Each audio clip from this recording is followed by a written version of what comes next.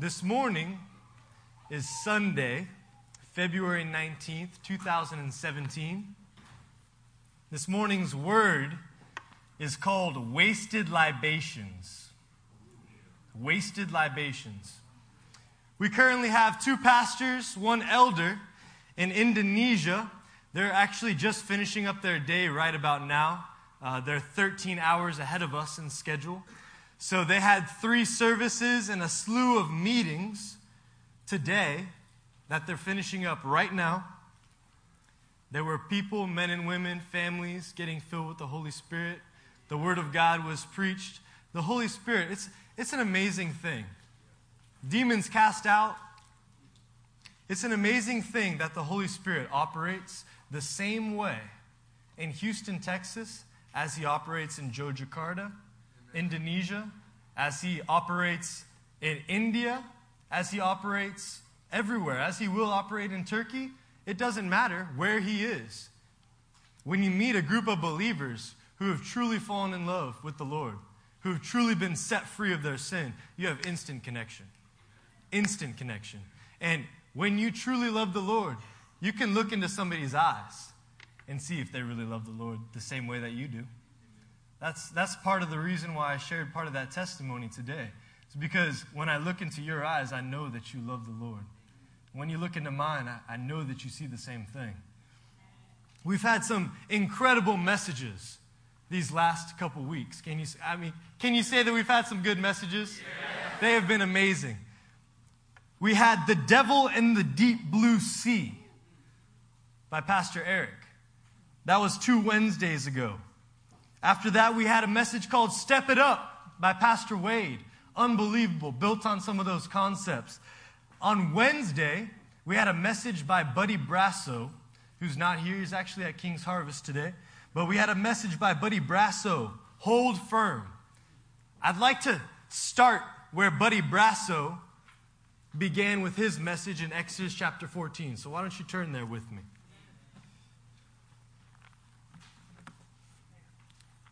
Exodus chapter 14.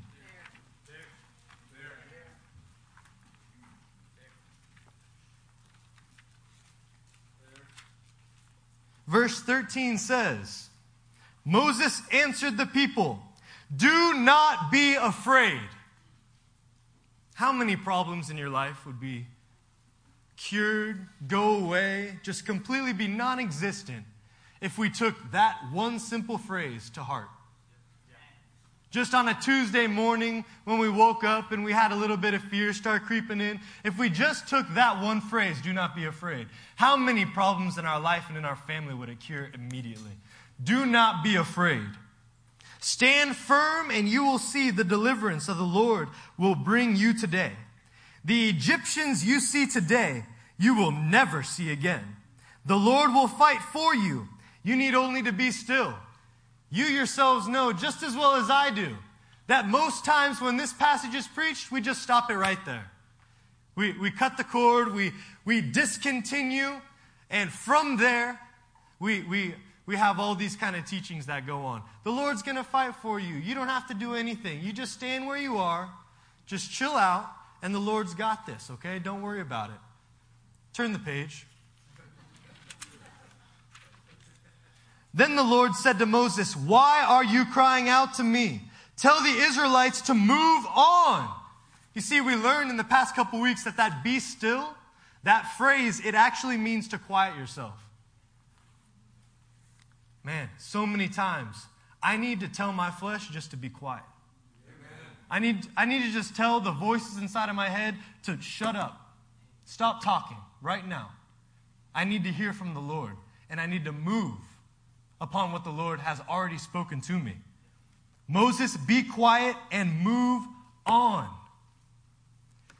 Many times, Buddy's message, hold firm. Many times, holding firm means that you're holding on to the Lord, but you might be being dragged forward as he takes steps and you're holding on to Him. He might be dragging you forward into His will, and praise God for it. It might hurt a little bit. You might fall on your face a couple times, but so many times, if you just hold firm, if you just hold steadfast to what He's spoken, if you just hold steadfast to His presence, He's going to drag you forward. He's going to take you where you need to go. Amen. Now, between these moments, these huge moments where you have the devil on one side, the Egyptians, and you have the deep blue sea on another side, and you're stuck between the two, and you know that you have to activate your faith. Between those moments, what are you doing? What are we supposed to be doing between the moments where we're stepping forth in faith? Is that a valid question to anybody? Yeah. Turn, please, to Exodus chapter 29. We're going to begin to lay a small foundation. Exodus 29.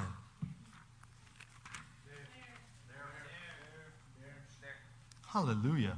We're going to start in verse 38 here. This is what you are to offer on the altar regularly each day. 2 lambs a year old. Offer one in the morning and the other at twilight.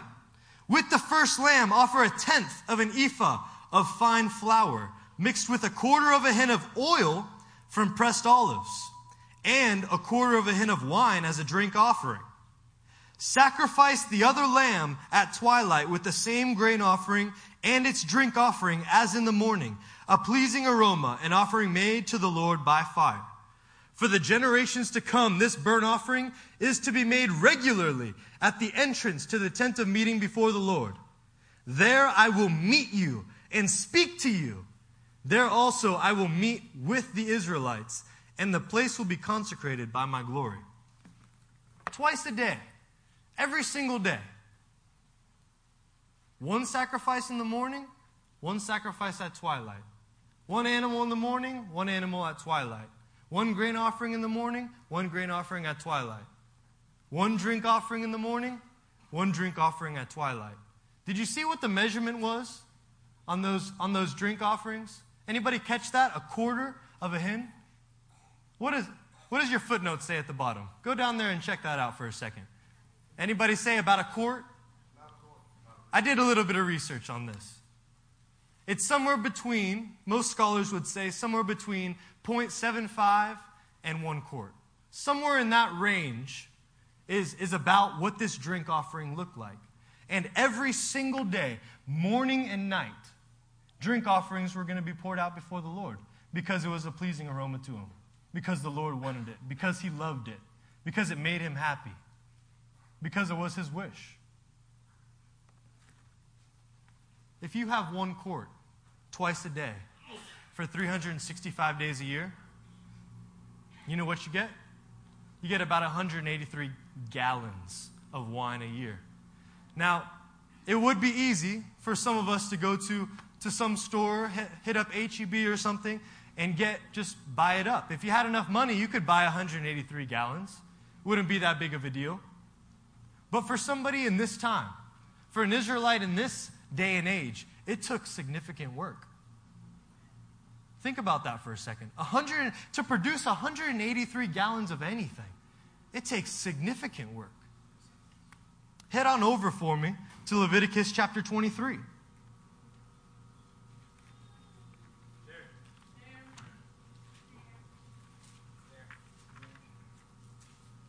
Verse 12. Who's all there? There. I'm there. Verse 12 says, on the day you wave the sheaf, you must sacrifice as a burnt offering to the Lord a lamb a year old without defect, together with its grain offering of 2/10 of an ephah of fine flour mixed with oil, an offering made to the Lord by fire, a pleasing aroma, and its drink offering of 1/4 of a hin of wine. We were talking about daily sacrifices before. In this passage, we're talking about the first fruits of the harvest. We're talking about the feast of first fruits. What you do, you bring before the Lord. And we're beginning to see this standard of measurement that's laced throughout the Torah of what this drink offering is supposed to be. Turn over to Numbers. It's going to be Numbers 15. We'll start in verse 1. The Lord said to Moses, speak to the Israelites and say to them, after you enter the land I am giving you as a home, and you present to the Lord offerings made by fire from the herd or the flock as an aroma pleasing to the Lord, whether burnt offerings or sacrifices, for special vows or freewill offerings or festival offerings. Then the one who brings his offering shall present to the Lord a grain offering of 1/10 of an ephah of fine flour, mixed with 1/4 of a hin of oil. With each lamb for the burnt offering or the sacrifice, prepare 1/4 of a hin of wine as a drink offering. Okay, here we go. Special vows, free will offerings, festival offerings. All of these special offerings, as well as the sacrifice of every day, twice a day, had 1/4 of a hin of fine wine as a drink offering. The sweat of your own brow.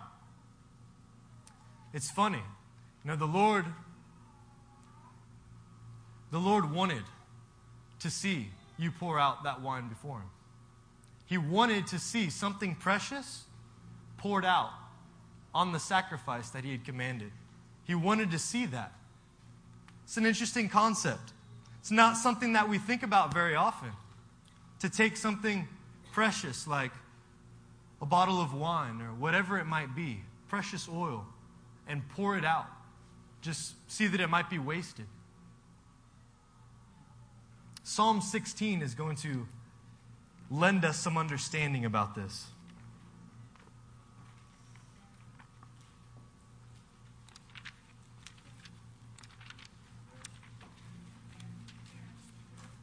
Now, before we read this, Psalm 16 has been a mystery passage to me for years now, at least a few. I remember the first time reading it, I didn't even know what it was saying. I tried to search, the commentaries. They're not really very insightful on Psalm 16. I didn't get much from the commentaries. I tried. I gave it a whirl.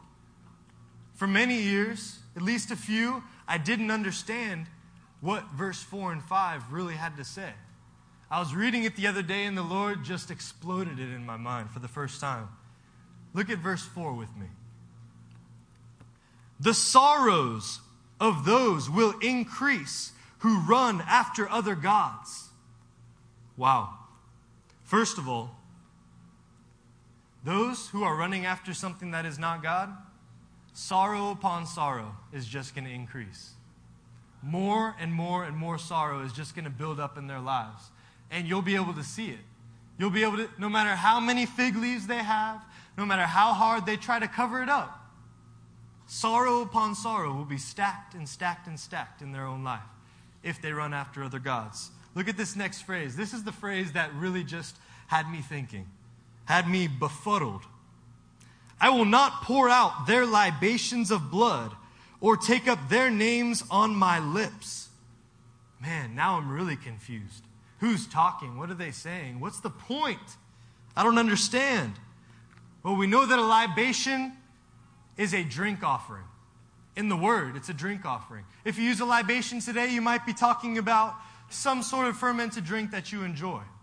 If you talk about a libation among the youth, or even in this very present day, you might be talking about just anything that you enjoy with some friends. A libation. So, what is David really saying? I will not pour out their drink offerings of blood or take up their names on my lips. Think about something for me. This is a concept that David is saying that he's not on their side. He's not with them. David says, I see the violence of their lives, the blood that is poured out as a result of them serving other gods, and I am not on their side. Think about Islam for a second. Think about the libations, the drink offerings of blood, that if you are a good Muslim, you are called to do by the most holy Quran. The libations of blood that you pour out of the people around you, the libations of blood that you pour out, other people's blood is spilled for your God, and maybe even your own if you're lucky. David is preaching against libations of blood poured out to other gods, just like in Islam. Keep going. Lord, you have assigned me my portion and my cup. You have made my lot secure. This is beautiful, guys. If you read this in almost any other translation, it says something like this. The Lord is the portion of my inheritance and my cup. You support my lot. Now I'm really thinking, if the Lord is the portion of my inheritance, and the Lord is actually my physical cup, then what does that mean for me? What is the cup there for? What purpose does it have? Why is the Lord referred to as a cup himself? The Lord is your cup, and he is calling you to pour yourself out into the cup that is him. And in exchange, he turns around and he has the ability and the honor of pouring what you poured into him on somebody else. You see, he's the one that determines how to pour you out. He's the one that determines who you speak to. He's the one that determines the one that you lay your hands on. He's the one that determines the righteous footsteps that you are going to have. He is the one that will pour you out. But guess what? The cup stays empty until you fill it. The cup of God stays empty until you yourself put something inside of it. If you don't, it's just going to be empty. There's going to be nothing there. It's just going to be an empty vessel. It's interesting. You know, others, and ourselves included, everyone walking on this planet is pouring their life into something. Everyone is pouring their life into a cup. Doesn't matter who you are. Nobody is exempt. Think about it for a second. I was talking this week at the shop. Had the opportunity. One of my ex-college roommates walked in there, and I haven't seen him in a couple years. And he walked in and he was telling me all the amazing things that he had done when he was in grad school in Miami, all the amazing things that his brother and his brand new wife are doing. They're backpacking across the United States. I thought to myself, wow, I would probably be your brother if I wasn't born again. You see, the Lord gives that adventurous side. He puts it inside some of us. And it's made to be poured into him, and he poured out as he wants. But if we don't have it right, then we end up pouring ourselves into adventure in a way that the Lord didn't pour us out to. You see, we're not pouring into his cup. We're pouring into the cup of adventure. And it just gets wasted. What about this? We just had a Super Bowl. Super Bowl. So many people got together in their homes. We were out preaching the gospel on the streets by the stadium, Reliance Stadium. So many people getting together, pouring out their time, pouring out what they've earned, pouring out their very lives into child's games. And it amounts to absolutely nothing. Because the only thing that matters is what you did for the Lord. The only thing that matters is what you poured into the Lord's cup. That's it. There's nothing else after that. Absolutely nothing. You could talk about animals and pets. You could talk about career. You could talk about a lot of things. So many things out there. So many idols to pour yourself into. But only one cup will remain. Only one cup will bear good fruit in your own life. Okay. Can I have the first slide, Joy? Chiastic structure. Who remembers what a chiastic structure is? Raise your hand. Come on. Who's been in a Monday night Bible study? Chiastic structure. A figure of speech in which two or more clauses are related to each other through a reversal of structures in order to make a larger point. That is, the clauses display inverted parallelism. Now I'm really confused. I wasn't before, but now I am, right? We just had a Monday night Bible study but a few weeks ago in Exodus 32, where we compared a chiastic structure of Jesus in Philippians chapter 2, and we compared Jesus to a chiastic structure found in the last chapters of Exodus and Moses' life. Perfect parallelism. One side, the other side, a pinnacle that you found at the very bottom. Let's go to that next slide for a second. Turn your Bibles to Psalm 23. You probably don't even have to turn there, but let's just turn there, just to go there. I know some of you guys have been memorizing Psalm 23 since you were just a little guy.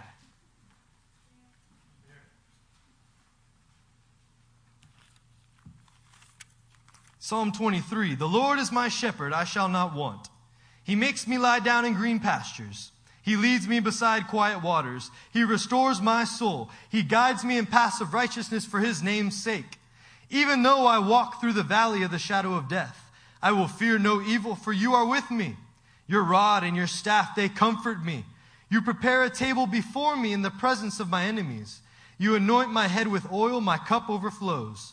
Surely goodness and love will follow me all the days of my life, and I will dwell in the house of the Lord forever. How many of you, that's the first time that you've ever heard that song? Okay. Just checking. Might be. So no hand went up. That's incredible. Watch this. How does the psalm start? The Lord is my shepherd, I shall not want. Put you in there. I want you to know that as many times as I've been applying this psalm to my own life, to claiming this psalm's promises, as many times as I have applied this psalm to me and to brothers around me, nothing works unless the Lord is truly your shepherd. Nothing works unless the Lord really shepherds you and your life, unless you let him be your shepherd, unless you let him guide you, unless you let him lead you, unless you allow him to speak to you, you're listening to him, and you take his words to heart, and you go on those paths that he's telling you to go. If that's not you, then nothing else of this psalm applies to you, because he's not your shepherd in the first place. But if he is your shepherd, we can keep going.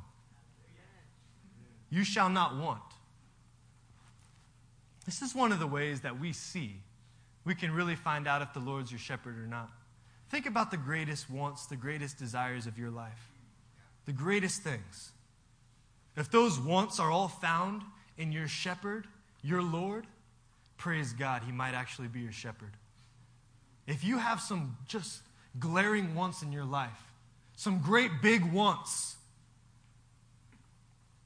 and they don't involve him, they don't involve his passive righteousness, they don't involve things that he's spoken to you, then he might not be your shepherd. You might not be following him the way that you think that you are. Let's go down a line here. Lie down in green pastures and led beside quiet waters to restore your soul. If he's really your shepherd, if you're really finding your pleasure in him, then he's going to lead you to lie down in places that are green and lush and good for you. He's going to lead you beside waters that are restful and quiet, full of peace and shalom. He's going to give you those opportunities. Now, if he's not, you might find yourself fighting for those opportunities when they're not in the will of God. You might find yourself fighting for those moments during the day just to be by yourself and neglecting your responsibilities in the kingdom. You might be fighting against the good shepherd who is trying to put you on the right path of righteousness, trying to lead you on good things, but you're out of season. Your timing is out of season. You're putting your own responsibility on somebody else or just casting them aside. If he's your shepherd, his timing is perfect. And you trust in his timing because he's a good shepherd. You trust in his peace and his shalom because he's a good shepherd. And he restores your soul. Go down a line. You are guided in paths of righteousness for his name's sake. It's not just about walking righteously. It's not just about looking righteous. It's about walking in a path of righteousness and you know why you're doing it. So many people can just be here, put their lives in a path of righteousness that they see looks righteous, but it's still about them. It's still about them. I've been guilty of this. Gone over, had a revelation from the heavens. Come to a house, can't wait to share it with my pastors. Can't wait to share it with my brothers. Oh my goodness, this is so good. But it wasn't for his glory. It was for me. I shared the word that I got from my good shepherd, and I shared it and I took the glory. Took the glory straight out of his hand. I know none of you guys are guilty of that, but I certainly am. Look at this pinnacle here. The culmination of this chiastic structure belongs to verse 4, the first part. And it says this: you walk through the darkest valley, but you will fear no evil, for he is with you. How many people are walking through a dark valley? How many people have walked through a dark valley in their life? Look, if he's your shepherd, if you're trusting him, if your wants are in him, if you're trusting him to lead you in paths of righteousness, if you're trusting him and giving up your pride and giving the credit to the Lord God, then even though you're going through the darkest, deepest part of your life, even though you're going through one of the hardest trials you've ever been through, it doesn't matter at that point, because you know that there's nothing to fear, and you know that he's with you. There's no substitute for the Lord actually being with you. There's no substitute for you knowing that the Lord is your shepherd and that he's with you. No substitute for that feeling. Let's go up. If you're guided in paths of righteousness for his name's sake, then his rod and his staff in your life is actually a comfort to you. His rod and his staff, you welcome it. You're like, Lord, please, Lord, please use your rod and your staff on me. I need to know that I'm going in the right direction. Amen. I need a course correction here, Lord. I need some help. Your name and your righteousness and your glory is what I'm after. So course correct me. Help me, Lord. Humble me. Do whatever you have to do with my life so that I can be an accurate representation of you, that you would get the glory. Correct me, Lord. Amen. The rod and the staff. The rod. This is protection against the outside. It's basically, it has a point on the end to fend off things that are coming from the outside. Think of yourself as a sheep and the Lord is your shepherd. He has the ability to fend off and ward off the enemy. This is one of his benefits. The staff. The staff is unique as well. It's the one that he leans on. It's the one that he gently hits you. Maybe hits you in the butt a little bit. Come on this way. Go on that way. You're going a little bit off the path of righteousness that I have for you. Come back this way. It's something that we need. We need them both, but we don't get his benefits without the first section. We don't get his benefits if he's not our shepherd and if we're bucking against his system. If you lie down in green pastures, if you're led beside quiet waters, if he's restoring your soul, if you're going where he wants you to go, then it's inevitable, guys. He's going to prepare a table in the presence of your enemies. Maybe this is your workplace right now. You're in the midst of ravenous wolves, or so you think. Maybe you have enemies, I don't know. It doesn't matter where, but it's inevitable that if the Lord is leading you, then you're going to have a table prepared in the presence of your enemies. But he's going to anoint your head with oil. In many translations it says, but he has anointed my head with oil. You're already anointed for the task. You already have what you need.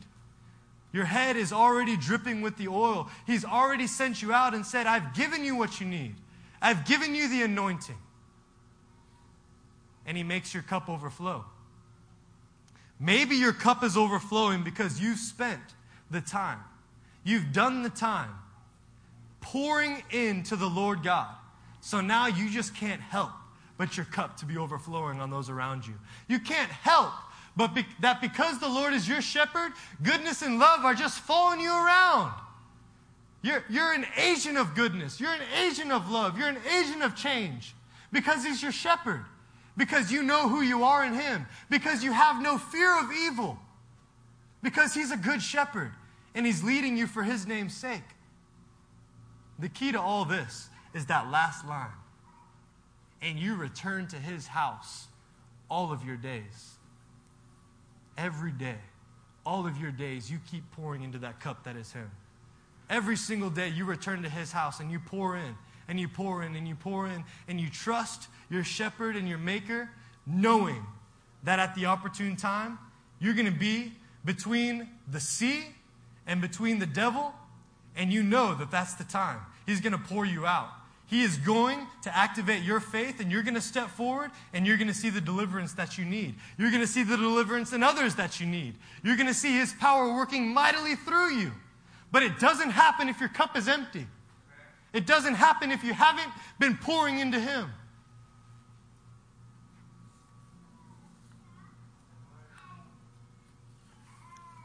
Turn with me to Jeremiah 44.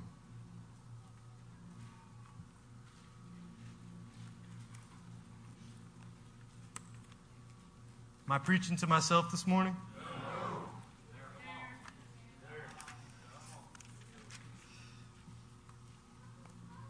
Start in verse 16. We're just going to begin reading here.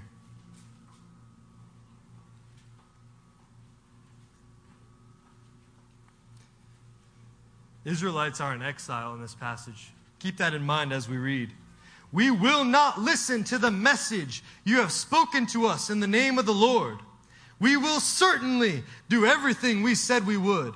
We will burn incense to the Queen of Heaven, and will pour out drink offerings to her, just as we and our fathers, our kings and our officials, did in the towns of Judah and in the streets of Jerusalem. At that time we had plenty of food, and were well off and suffered no harm. But ever since we stopped burning incense to the Queen of Heaven and pouring out drink offerings to her, we have had nothing and have been perishing by sword and famine. What an obstinate group that we're hearing. It's incredible. They're looking at the face of a prophet. They're looking at the face of the truth and saying, that's not for me. You know, I felt like I might have been better off pouring out my drink offerings and fellowship offerings and giving up my things for the sake of something else. I thought I was better off pouring into the cup of pleasure, pouring into the cup of apathy, pouring into the cup of false rest.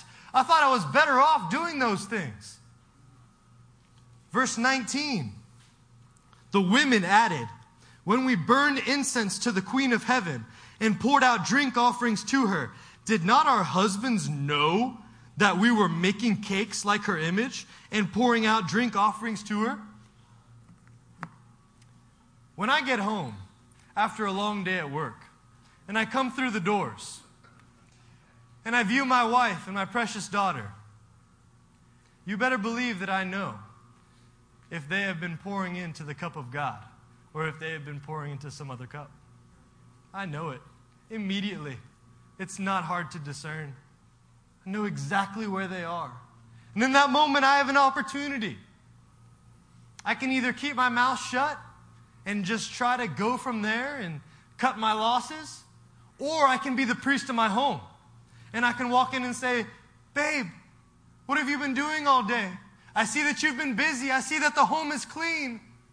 I see that the dishes are put up, but I don't see that you've been pouring into the cup of God.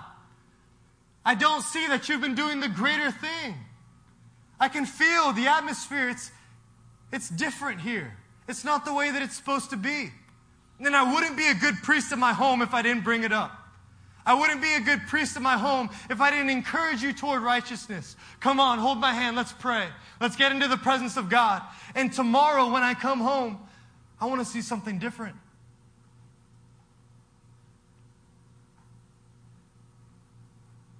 It matters. It matters, husband. It matters, wives. It matters what throughout the day you are pouring your time and efforts into.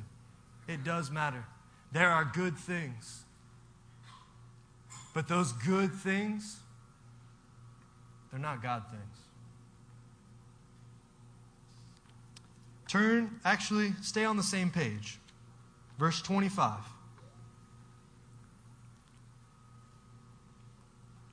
This is what the Lord Almighty, the God of Israel, says.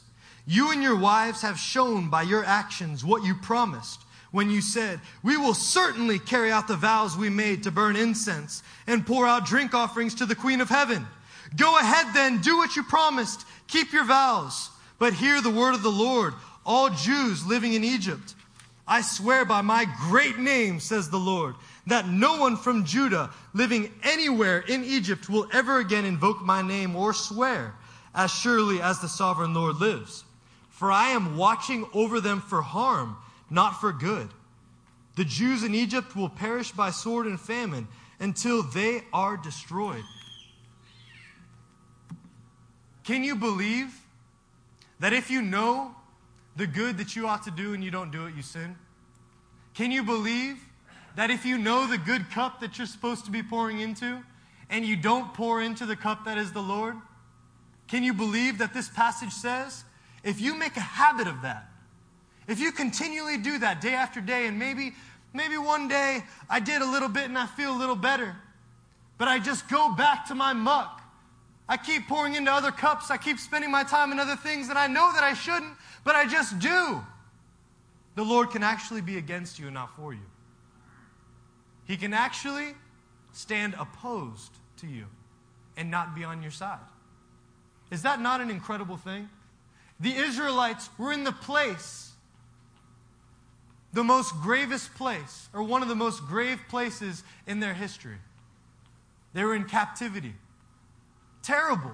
They were slaves in a country, in a land that was not their own, in a place that was not theirs. They had no possessions. They had nothing. The word of the Lord was scarce, except through these prophets. Can you believe that? Sometimes, even some of the most gravest situations can't shake us out of what we want and our own desires. I would say most of the time. Most of the time. Even the most gravest, darkest situations of our life, they can't shake it off of us. It takes something supernatural. You know, my cousin, he just got into a motorcycle accident a couple weeks ago. We got to visit him in the hospital. We got to preach the gospel to him. We got to pray with him. We talked to both of my cousins. Said, hey, this is one of the most gravest situations of your life. This is the moment where the Lord is getting your attention. This is the moment where you're sitting here with nothing to do, and the Lord has his ear turned to you. And he says, this is the time to cry out to me. This is the time to turn your voice and your eyes to heaven and cry out. This is the time to stop pouring in to the things that you have been pouring into and start pouring into my cup. This is the time to live for righteousness. This is the time to get your life straight. When you have nothing else, when everything has been stripped from you, when you literally can't walk away because you're sitting in a bed. This is the time to do it. But most get to that moment in time and they just watch it pass by. Most, by far. Don't let it happen to you. Turn with me to Joel chapter 2. You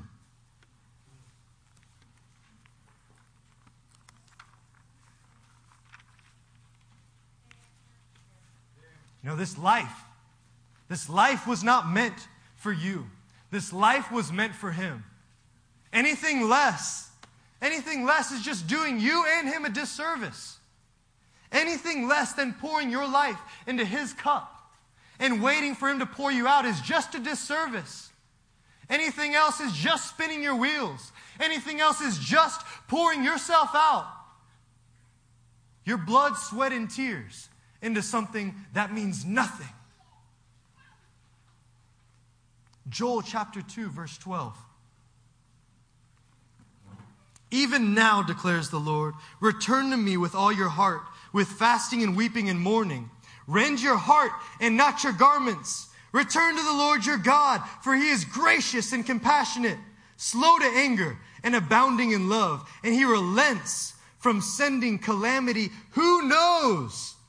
He may turn and have pity and leave behind a blessing, grain offerings, drink offerings for the Lord your God. Return to the Lord with all your heart. What else does it say? Rend your heart and not your garments. Man, it's easy. It's easy to bring your garments in this place. It's easy to worship with your garments on. It's easy to put your feet in the place where you know you should be. But it is so much harder to rend your heart. It's so much harder to be engaged when you know you need to be engaged. It's so much harder to pray. And when you pray, actually pray. Actually make it worth something. Actually engage your heart in the things that you're doing. It's so much harder to do that. It's so much easier just to rend your garments. Just to give him what others can see. And to leave what others cannot, hidden. Hidden from everybody. Everybody but yourself. Even hidden from the Lord. It's easy to do that. I've gone days like that. It's not the way it's supposed to be. Rend your heart and not your garments. That is the greater challenge. If you pour into him, according to this verse, he's going to bless you. And guess what? The blessing is not that you poured into him. That's a blessing in and of itself. But that's not the blessing that we're talking about today. The true blessing, that if you give him your heart and if you pour into his cup, the true blessing is him pouring you out. The true blessing is to engage somebody. Watch them encounter the Holy Spirit and your testimony, and that you're unashamed about it. Encounter that and watch their life change. That's the true blessing of your life. If you haven't truly experienced that, or it's been a long time, don't forget what the true blessing is. Don't forget what you were created for. Don't forget about what you're calling in circles. It's to do that very thing and nothing less. No compromise. Drink offering. Can you put the third slide up, Joy? Drink offering. A word called nesek. Old Testament 52:62. It means exactly what you think it means. Drink offering, libation, molten image. Most common usage of the term referred to a liquid offering that was poured out before the Lord, or poured out before somebody else, or poured into your own mouth. Next slide, please, Joy. Little insight into this word, drink offering. Noon, samek, kaf. Son, grab or protect, allow. The son that doesn't grab or protect the Lord's allowance. This is a true drink offering.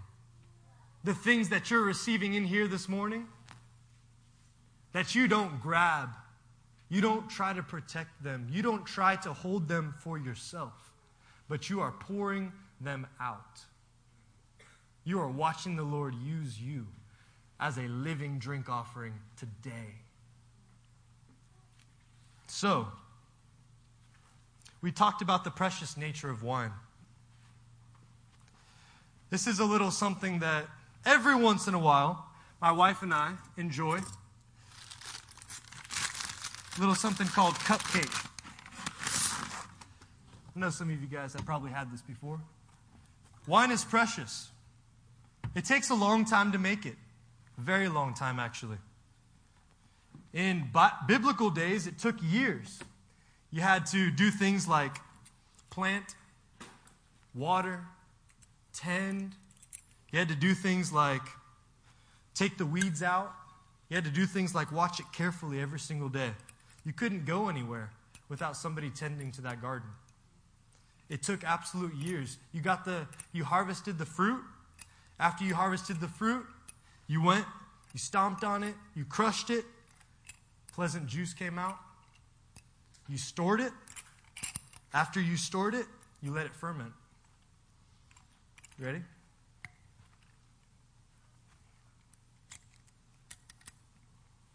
This is something Sam and I enjoy.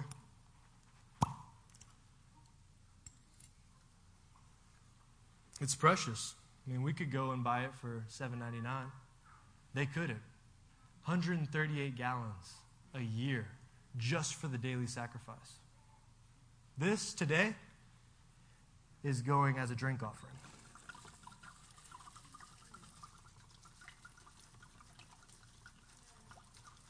I didn't want to do that. Didn't make me feel very good. This is a trash can. It's pretty dirty. Didn't make me feel good to pour that out. Actually, made me almost feel a little bit regret. Like that was perfectly good wine. Something that I actually like. It took a while for the people to produce it. You know, it can take decades for those grapes to get right, for them to actually taste the way that they're supposed to. when I was pouring that out, what were you thinking? Anybody? What were you thinking when I was pouring that? What a waste. What a waste of perfectly good wine. How in the world could God want something like that from us? That wine was not utilized the way that I thought that it was supposed to be utilized. That wine, it was good wine, and now it's in the trash can. How can you do that? Turn with me to John chapter 12.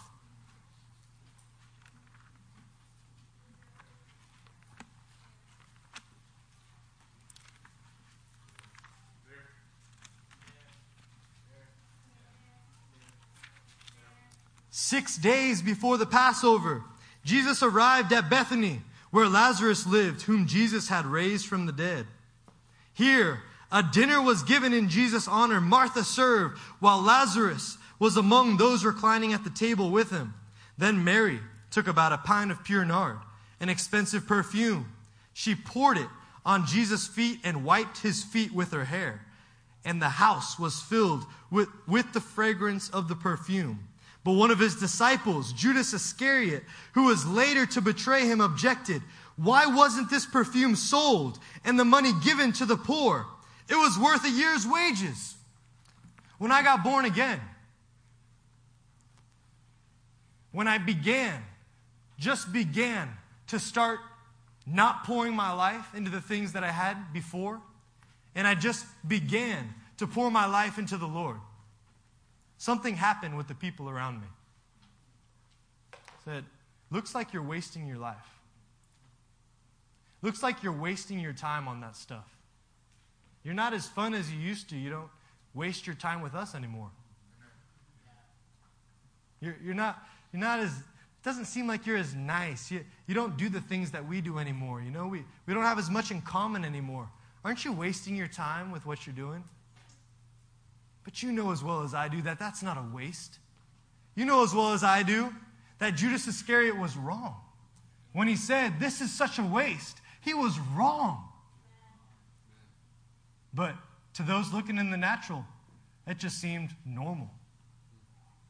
Like, that's not normal life. What he's doing, he's wasting the best years of his life. Turn with me. Revelation 16.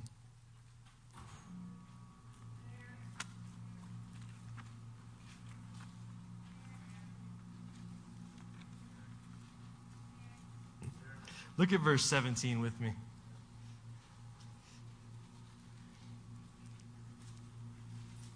Everybody there?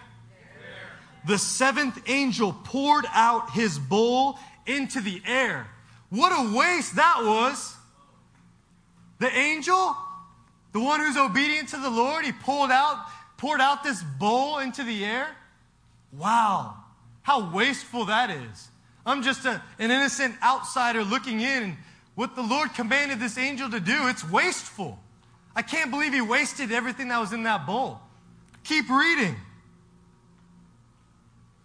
"And out of the temple came a loud voice from the throne saying, 'It is done.'" You see, when the world looks at your life and says, "What a waste," God Almighty looks at your life and says, "You are finishing the task. You are doing the work that I have commanded you to do. Keep it up.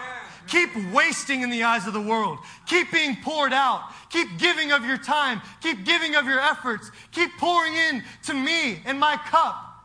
And I will on that last day tell you, it is done. It is finished. You've done a good job with what I've given you. You've poured it back into me, and I poured it out the way that I saw fit." Then there came flashes of lightning, rumblings, peals of thunder, and a severe earthquake. No earthquake like it has ever occurred since man has been on earth. So tremendous was the quake. The great city split into 3 parts, and the cities of the nations collapsed. God remembered Babylon the Great and gave her the cup filled with the wine of the fury of his wrath. If you haven't been spending your life and your time pouring into God's cup, there's another cup that waits for you. There's another cup that the Lord has waiting.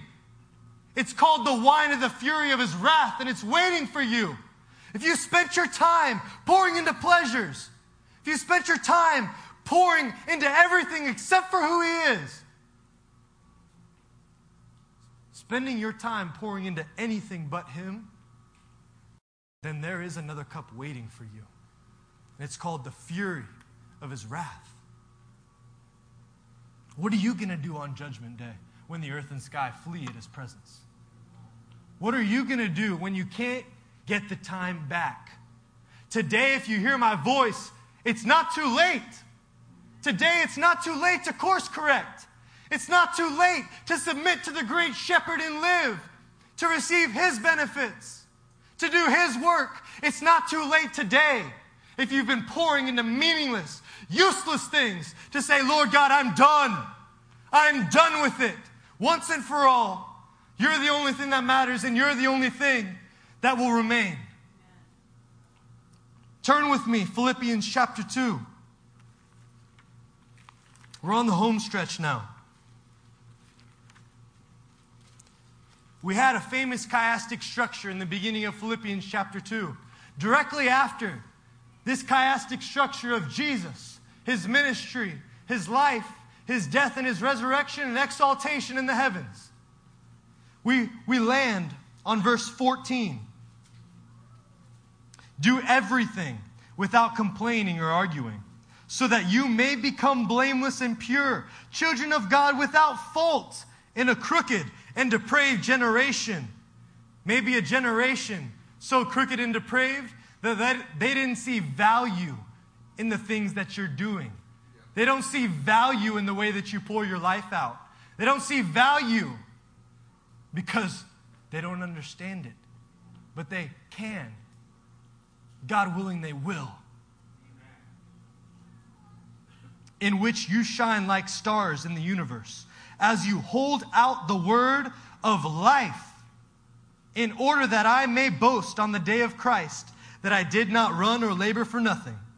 But even if I am being poured out like a drink offering on the sacrifice and service coming from your faith, I am glad and rejoice with all of you. So you too should be glad and rejoice with me. Drink offering right here. You'll never guess. The Greek word, spendo. Who would have guessed? Not me. Number 4689. It is definitely meaning a drink offering. Figurative meaning though. Catch this. Catch this. Spendo is figuratively used of one whose blood is poured out in a violent death for the cause of God. What does that sound like, saints? Spendo. How are you spending your life now? You might say, oh, but on that day I will. On that day I will be poured out. On that day I will not relent. On that day I will give it all. How are you spending your time now? How are you doing it right now? Because what you do now is absolutely what you will do on that day. You will not go out in just a blaze of glory, saying, I wasted all that time, but today I made it all right. Not true. Not true.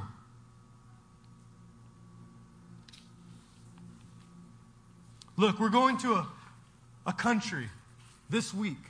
We're going to a country where there are Islamic people, Muslims, who are very, very good Muslims. We don't see a lot of good Muslims where we are here, but we're going to a place where there are good Muslims. Can I define a good Muslim for you?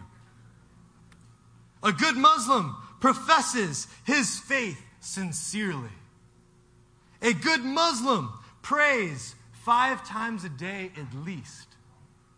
A good Muslim gives to the poor. A good Muslim fasts for 1 month out of every single year, at least. A good Muslim travels internationally for his faith. Lastly, a good Muslim, and I mean a really good Muslim, he doesn't mind taking others' lives and in the end taking his own. He doesn't mind it. In fact, that pouring out to a foreign god was his goal all along. In your faith, not to some demonic pedophile, not to some foreign God that is no God at all. I'm talking about your faith here. And your faith to the one true God, to the real God. How do you stand up to something that is false? How do you stand up to a good Muslim? You say that's heinous to even make the comparison. Doesn't it rend something to your attention when you know that something false is being worshipped, so revered that these things are happening in their life? How do you stand up to that? How do you do it? You have to spend your time and life pouring into your one true God, the God that you know is the real thing. Amen. You have to. We have men and women go and die for their country, but men and women also will not go and die for the one true King. How do we reckon that? How do we reckon that in our culture?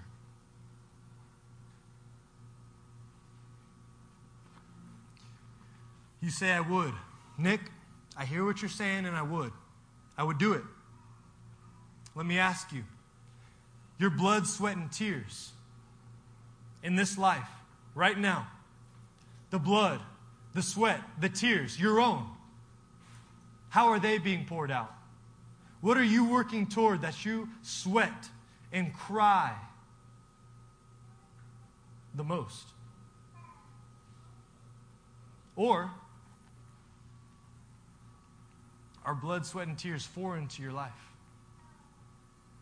You don't even work hard enough to get blood, sweat, and tears. You can't remember the last time that you bled or sweat or cried over something that the Lord was doing in your life. Where are your blood, sweat, and tears going today? Matthew. I have a poem to read. When I read this the first time, it grabbed my heart. Listen to this poem. It's called Jonah. It says, Jonah built a little booth, a shelter from the heat. A gourd vine grew, protection from the wind that on him beat. Jonah rejoiced, exceeding glad, for this convenient gourd, especially since this comfort was provided by the Lord. I thank thee, Lord, thou hast been good to my dear wife and me. We're glad we're in a peaceful land of great prosperity. It makes us feel so good, this little bungalow. The kitchenette, the living room, the rug so soft, you know. We love our children, everyone. We keep them home for God. The homeland needs them just as much as mission fields abroad. And fundamentalists we are, my children, wife, and I, so thankful that we're saved by grace, secure until we die. What didst thou say, O Nineveh? Well, that's another thing. Right now, we want to praise our God. We're sheltered neath his wing. Thus, fundamental Jonahs to the Lord their praises tell. They'll sing, we're saved and satisfied, till Nineveh goes to hell. When I read something like that, what does it do to your heart? Does it tug at you? Yes. Does it tell your story or does it tell somebody else's? I would encourage you, make sure that you evaluate your story against this poem before you immediately jump to somebody else. You see, it's hard to rend your heart sometimes. It's hard. It can be squirrely sometimes. Squirrely little thing wants to get away from you. Stand up with me.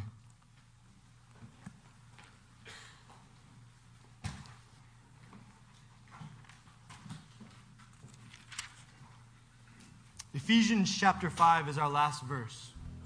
Just listen. Be very careful then how you live, not as unwise, but as wise, making the most of every opportunity, because the days are evil. Therefore, do not be foolish, but understand what the Lord's will is. Pour into him so that you can see how he wants you to pour out. Understand his will for your life. It takes devotion. Understanding his will is all about devotion. It's all about that pouring in process. You will never understand His will for your life if you have not poured into Him. Do not get drunk on wine, which leads to debauchery. Instead, be filled with the Spirit. Don't get wasted on the wine of your own desires. Don't have a wasted libation poured out on something else, poured out in the trash can, poured out into your own mouth, getting drunk on the precious nature of what the Lord has given you. You see, inside of everyone in here, there's something precious. There's something valuable. There's something that the world needs and that the Lord put there. And the way that you pour it out, it's up to you. Will you pour what valuable thing that the Lord has put inside of you into the trash can?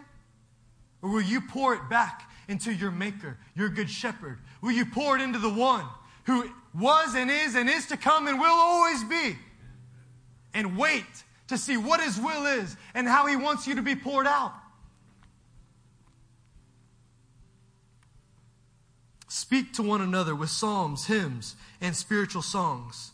Sing and make music in your heart to the Lord, always giving thanks to God the Father for everything, in the name of our Lord Jesus Christ.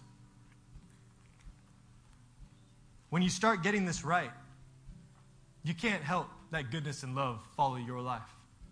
When you start getting this right, you can't help but songs, hymns, spiritual songs, and thanksgiving just pouring out of you. You can't help it. It's who you are. It's the investment that you've made in God.